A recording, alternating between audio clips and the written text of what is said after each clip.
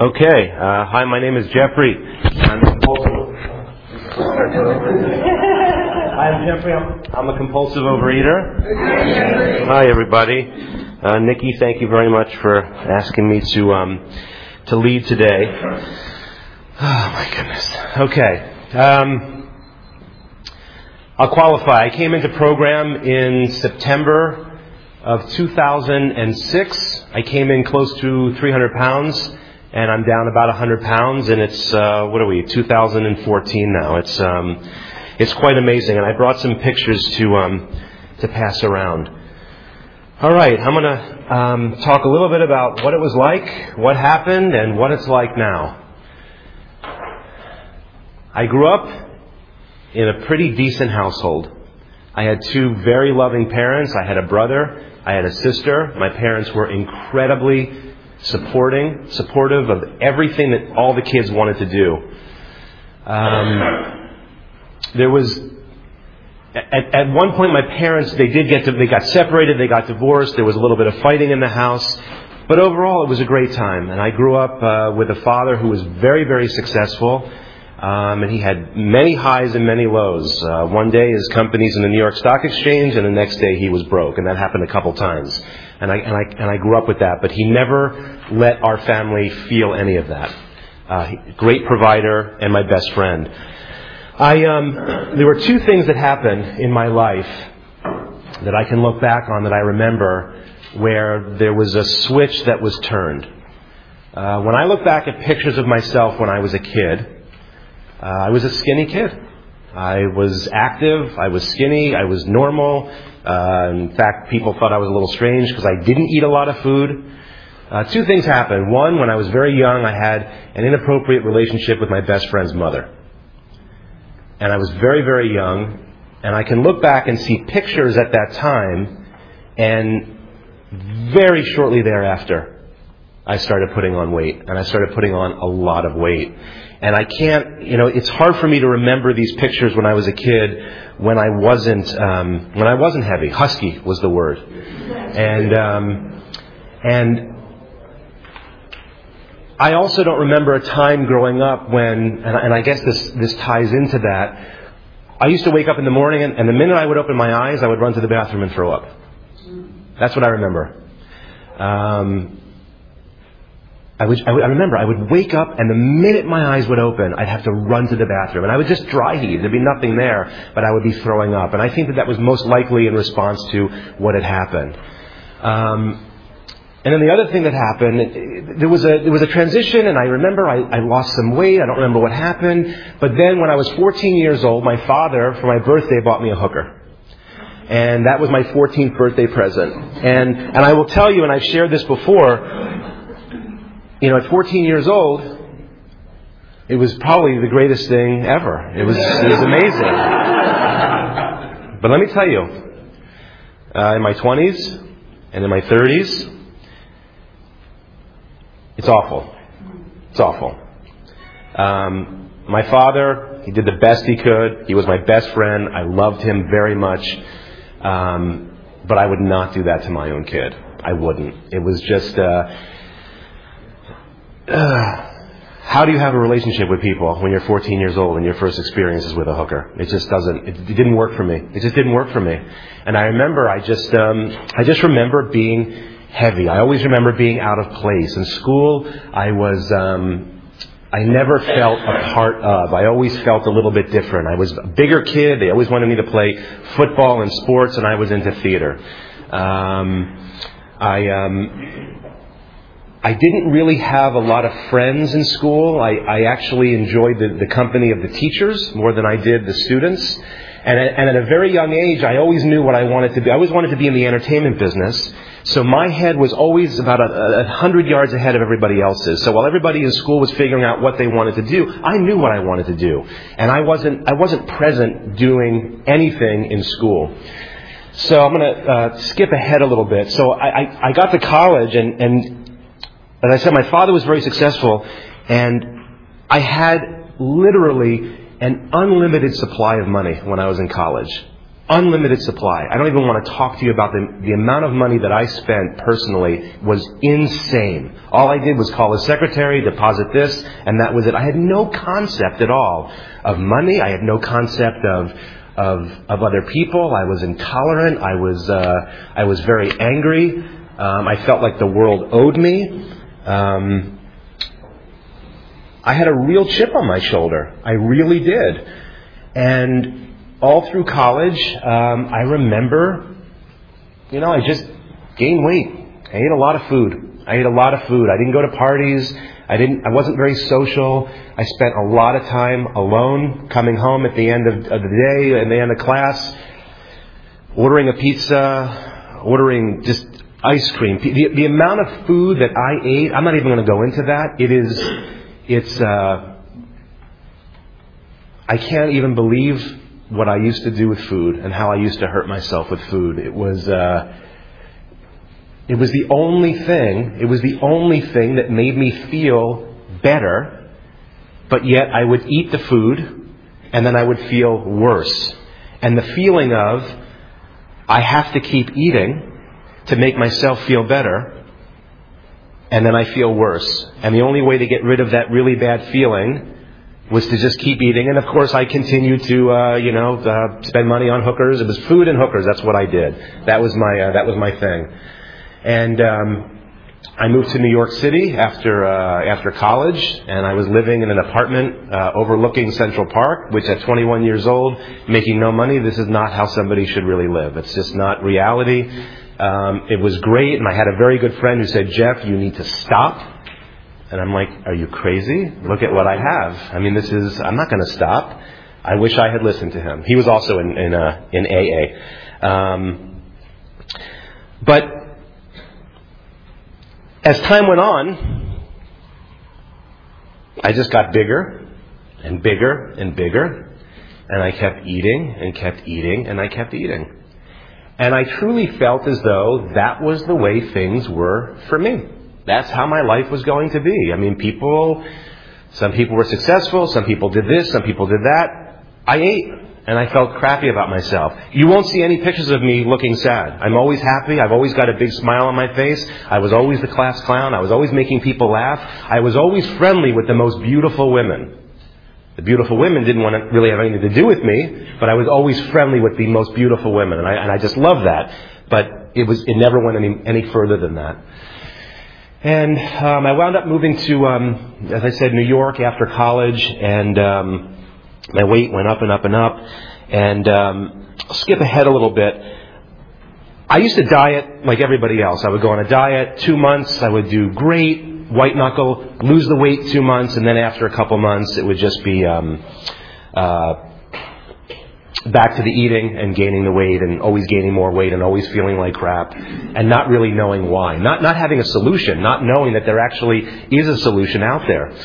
So I had moved out to LA and I had lost some weight, and I guess I was down to like 215 pounds or so, and I was feeling so good about myself. And my friend was in AA out here. He used to go to the Studio City meetings at, I think they were at 9 o'clock in Studio City. And he said to me, he's like, you might want to go to an OA meeting.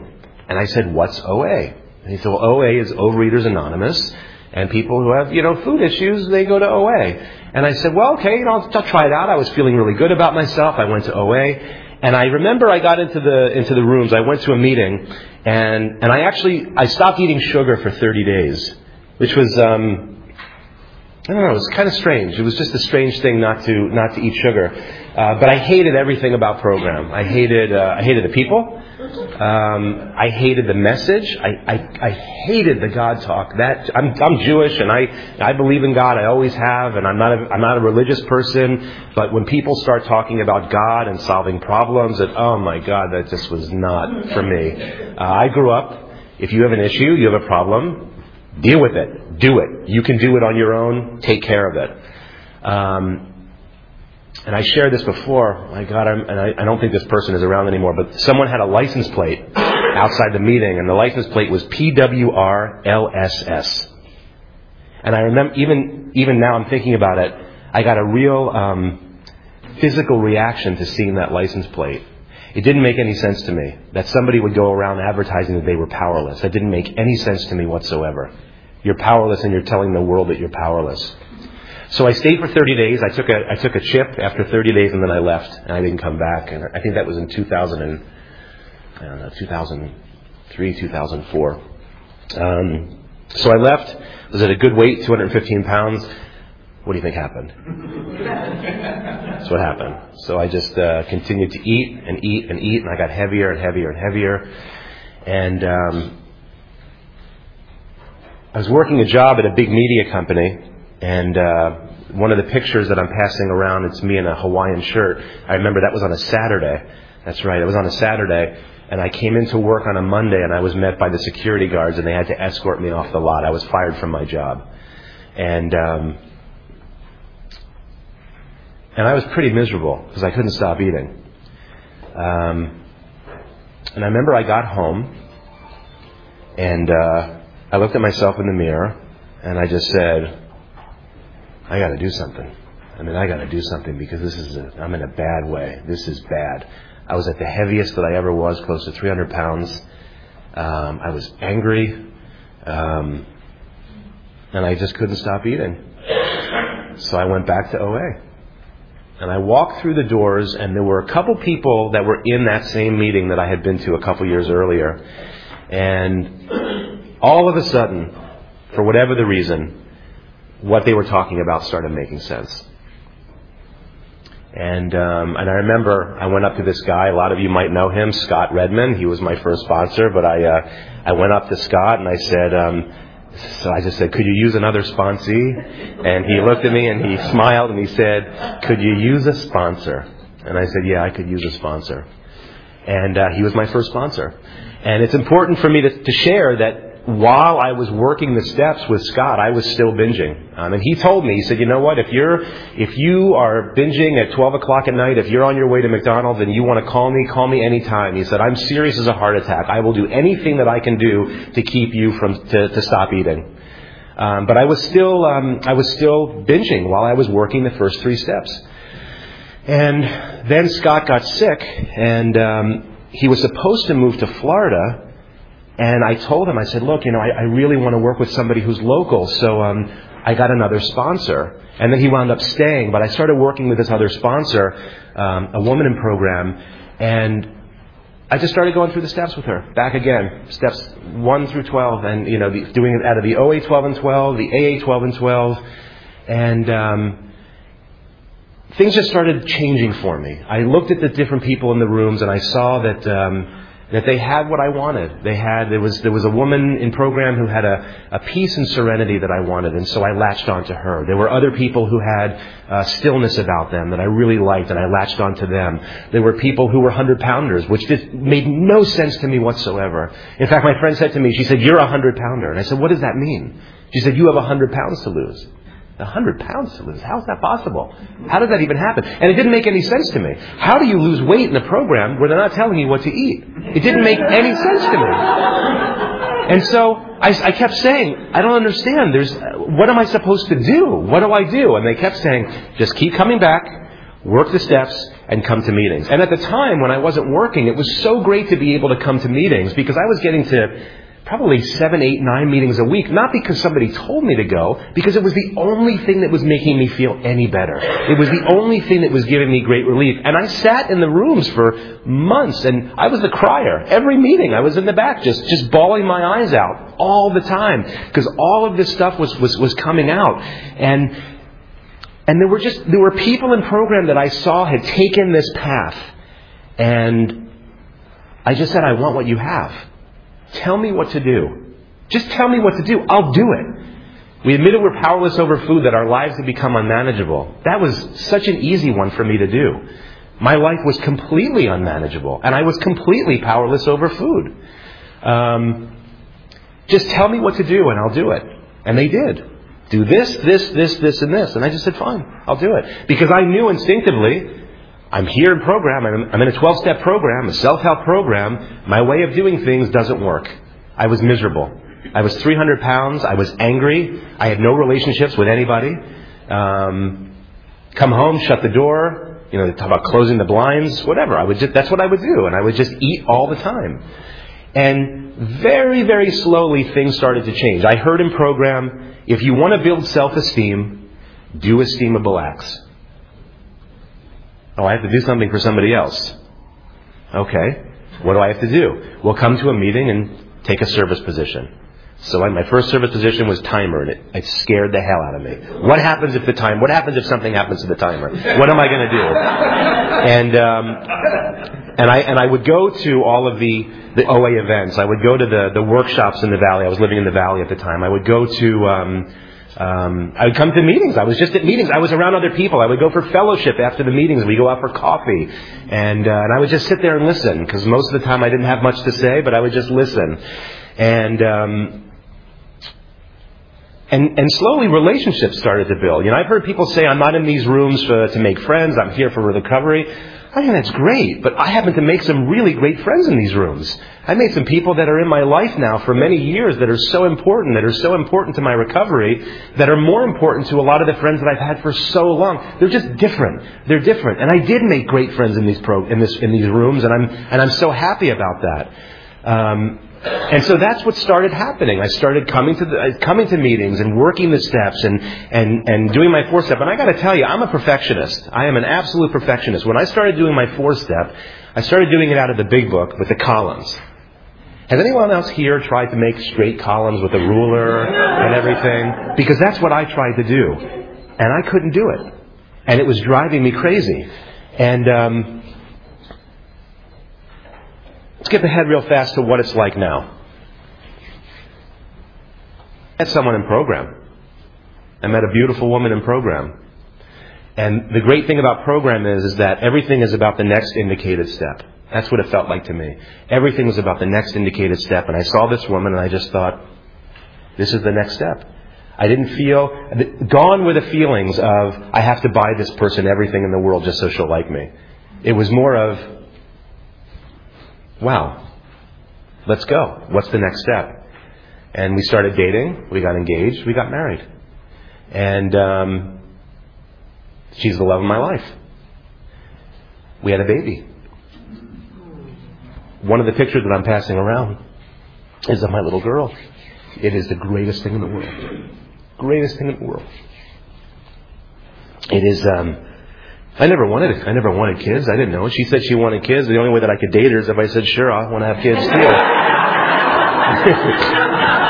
So, let me tell you, God does for you what you can't do for yourself.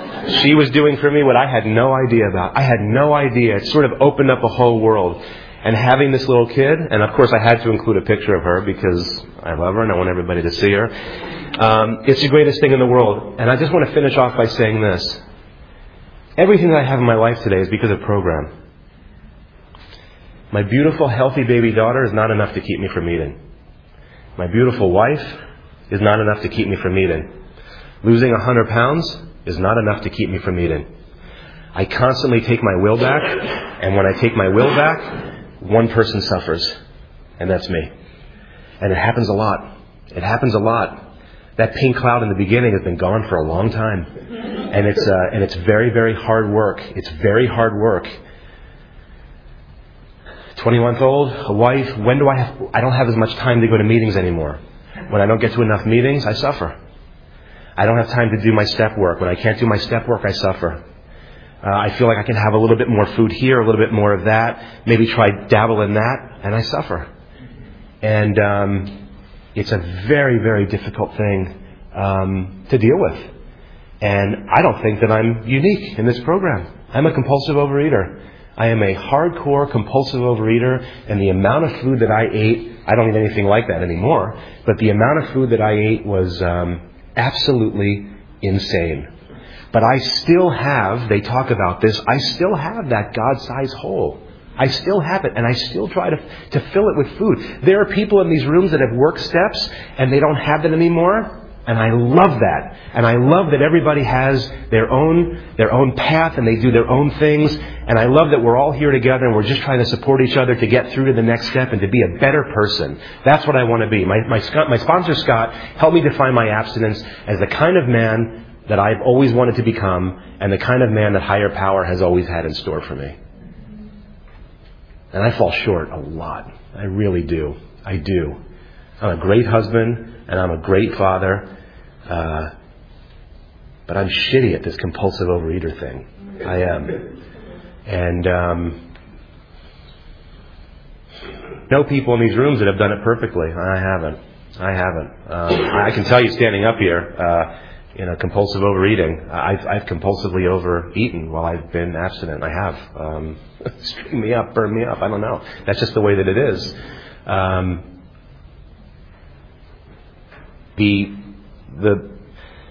The magnet for me are the rooms and the people in the rooms, and knowing that I can't do it alone, and knowing that I need to reach out and ask for help.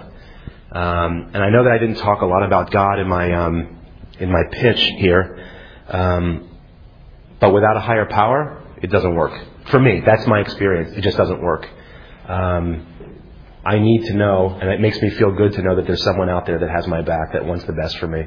Because Jeffrey doesn't always want the best for himself, but somebody else does. And I need to be reminded of that. And I'm reminded of that when I come into the rooms, and I'm reminded of that when I talk to my sponsor, and I'm reminded of that when somebody reaches out to me, and I'm reminded of that when somebody outside these rooms gives me the time that I need. Because sometimes we're so busy, or I'm so busy, it's hard to give time to other people.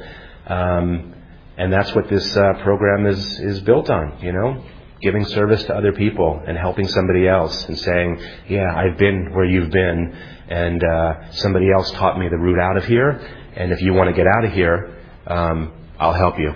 And so, to wrap up, I just want to say that if you're new and if you're struggling, and if you're an old-timer, we're all the same. We're in a 12-step program. If we were all here, we wouldn't be here,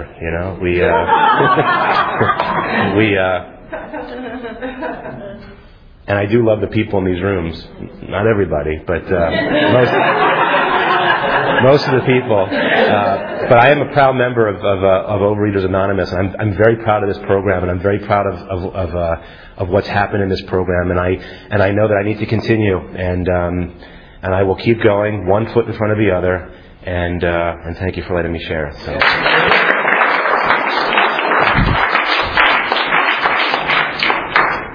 Okay. This is the time for questions only. There is no sharing at this meeting. If you need to share, please do so with any one of us after the meeting. Also, please remember that the opinions of the leader are my own and not those of Overeaters Anonymous as a whole. When asking questions, you need not identify yourself. And please remember, if you ask a question, your voice may be audible on the OA podcast. And I'll restate the question after it is asked. And we read till, 9-something. Anyway, yes? Yeah, thank you very much. Sure. First time I've heard you, and thank you. Can you talk a little, we come from the same religious background, can you talk a little of how you evolved from where you were before you came to the program in terms of God Sure. and religion and spirituality to where you are now, sort of the evolution? Sure. The question is, can I talk about where I was in terms of religion and spirituality before program and where I am now? Should I stand up again? Yeah, okay. As I said, I grew up Jewish, and I've always had a very strong connection to being Jewish, and I've always been very proud of being Jewish. I was never a particularly religious person. I certainly was never a spiritual person. To me, the only experience that I ever had with spirituality when I was in college, I think, or high school, and I read a book by I don't know if I should mention, but it was an actress who believed in all that stuff and out on the okay, right. So that was my only experience, and it didn't really call to me. But I always had a relationship with God. I always prayed to God. I always felt like I had a one-on-one personal relationship with God. The difference and what started happening when I came into program was that instead of asking for things for myself, I started praying and giving thanks for things and asking for other people. And that is probably, it's the same God though. It's the same guy. He just sort of kicked back and started laughing when I did that. And sort of, I think our relationship just changed that way. And I started really just asking for other people, and instead of asking for myself and saying, please help me get this or get that, or I want this or I want that, is thy will be done. whatever happens, happens. Thank you for having my back. And I hope that I can, I've heard it said in here, you do God's work and God will do your work. And I try to do that. I fall short often, but that's how it's changed for me. So thank you. Yes? Thank you for sharing. How's having a partner in Overeaters Anonymous affected my recovery? It's not always easy. It's difficult. It's because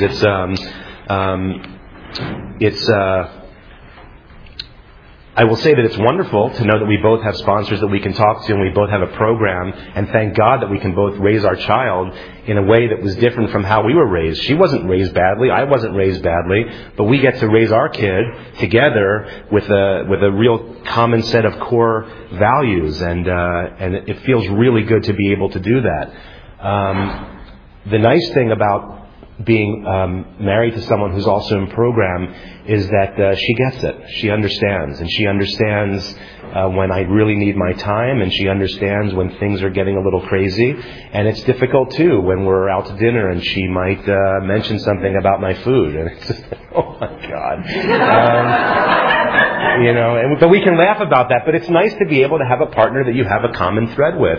And that thread really is something that not only holds us together, but it holds us to, it's our program. It's our program, and it's how we try to get healthy and better. And so I would say overall, I'm very happy that I'm married to someone who's in program, but it's also difficult as well. How do you like that? Yeah. Jeffrey, thank you very much. I was curious if your experience with sexual abuse, how you use the steps to help heal that. Sure, the sexual abuse when I was a kid, and it's very hard for me to even hear that word sexual abuse, because even to this day, I just have a hard time saying that's what it was. I feel like it wasn't as bad as maybe some people had gone through. It doesn't seem like it was that big of a deal, even though it was. But I'll just start off by saying that. I worked it in my inventory. In my fourth step, there was a huge part of my sex inventory, and I confronted her. And I shouldn't say confronted. I spoke to her about it. And part of my recovery, what I had to do was to cut off all contact. And that's what I did. And I will say that it was not always successful, because there were times when there was some communication and went back and forth. But it came from working the steps. And I remember there was a particularly, it was a very, very odious thing that happened in my life that I was reading to my sponsor in my fifth step. And I can remember reading it like this, and she was sitting there. And I'm reading it to a woman here, and I was reading it, and I was sort of looked at her face when I got to that part, and there was nothing on her face. And after we talked about it, and I said, so what did you think about that, that one part that I read? And she said to me, Jeff, look at the lengths that you went just to feel something. Look at what you did. And that's how I dealt with it. That's how I dealt with it, through the steps. Thank you very much. You talked a little bit about how you... how I had a lot of anger and the world owed me. I was working at a theater, I remember, in Williamstown, Massachusetts, and I remember I was part of a core group of people at the theater that was not in the union. And we had a very long show that we had to do, and the theater was feeding all of the union people dinner. We had a very short time, and they were feeding everybody except for this other core group that I was part of. And I grew up also I was taught, don't ever let anybody walk over you, and I to this day I won't. But I can still feel it today in the pit of my stomach, the anger, seeing that sign that was put up that they weren't going to feed us, and the feeling of being left out and not being a part of. And I was steaming and I was sweating, and I went into I remember I went into the office, and I wound up yelling at the top of my lungs to everyone in there, knowing that I could get fired. It didn't matter. It was the feeling of, don't exclude me. I don't deserve to be excluded.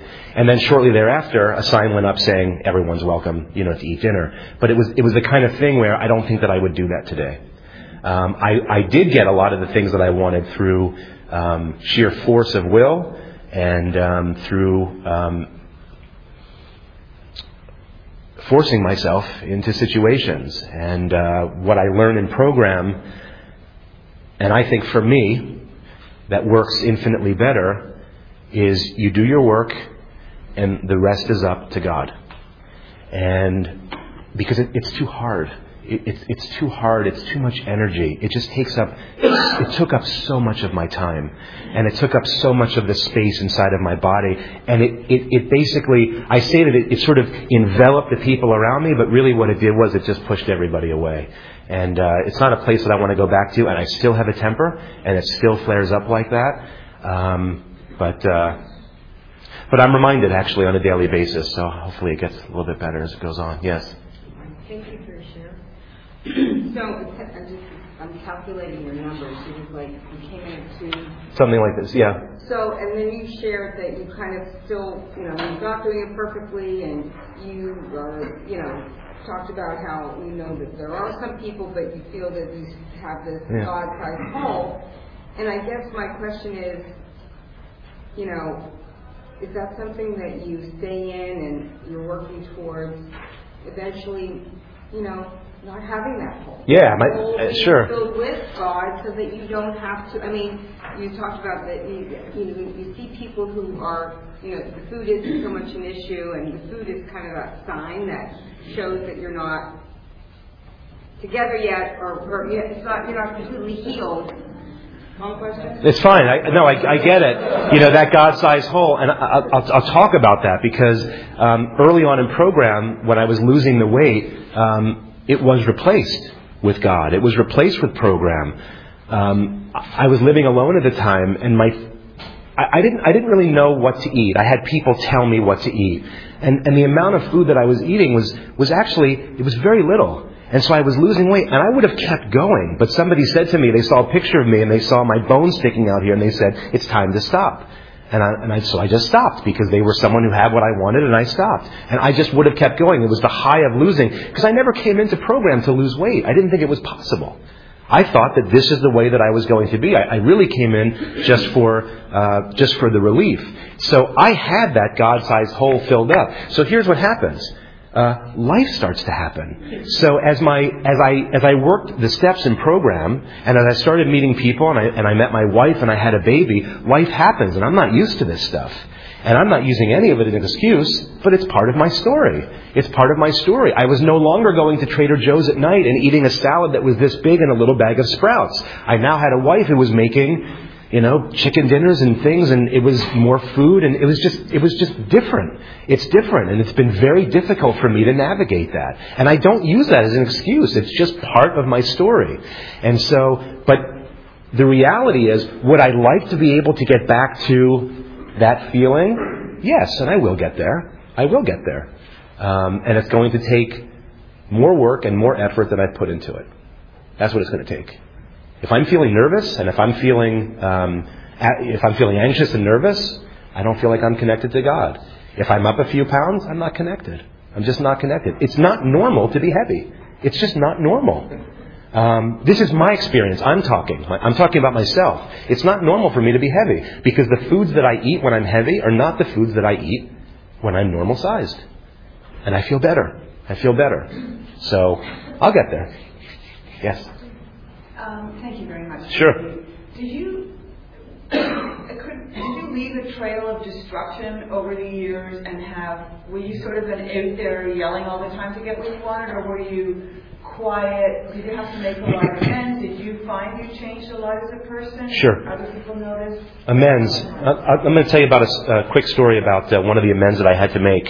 When I was living in New York City, I lived in a brownstone on the bottom floor in the front, and the homeless used to come to the front, and they would, 5 minutes, they would go through all the trash to pick what they needed, and they would, get the soda cans and everything. So I was going to teach them a lesson, because every time that they came there, they made a mess. And I lived there, and I had to look out, so I was going to teach them a lesson. And I was drinking a lot of soda at the time. So what I used to do was, I used to cut the soda cans in half.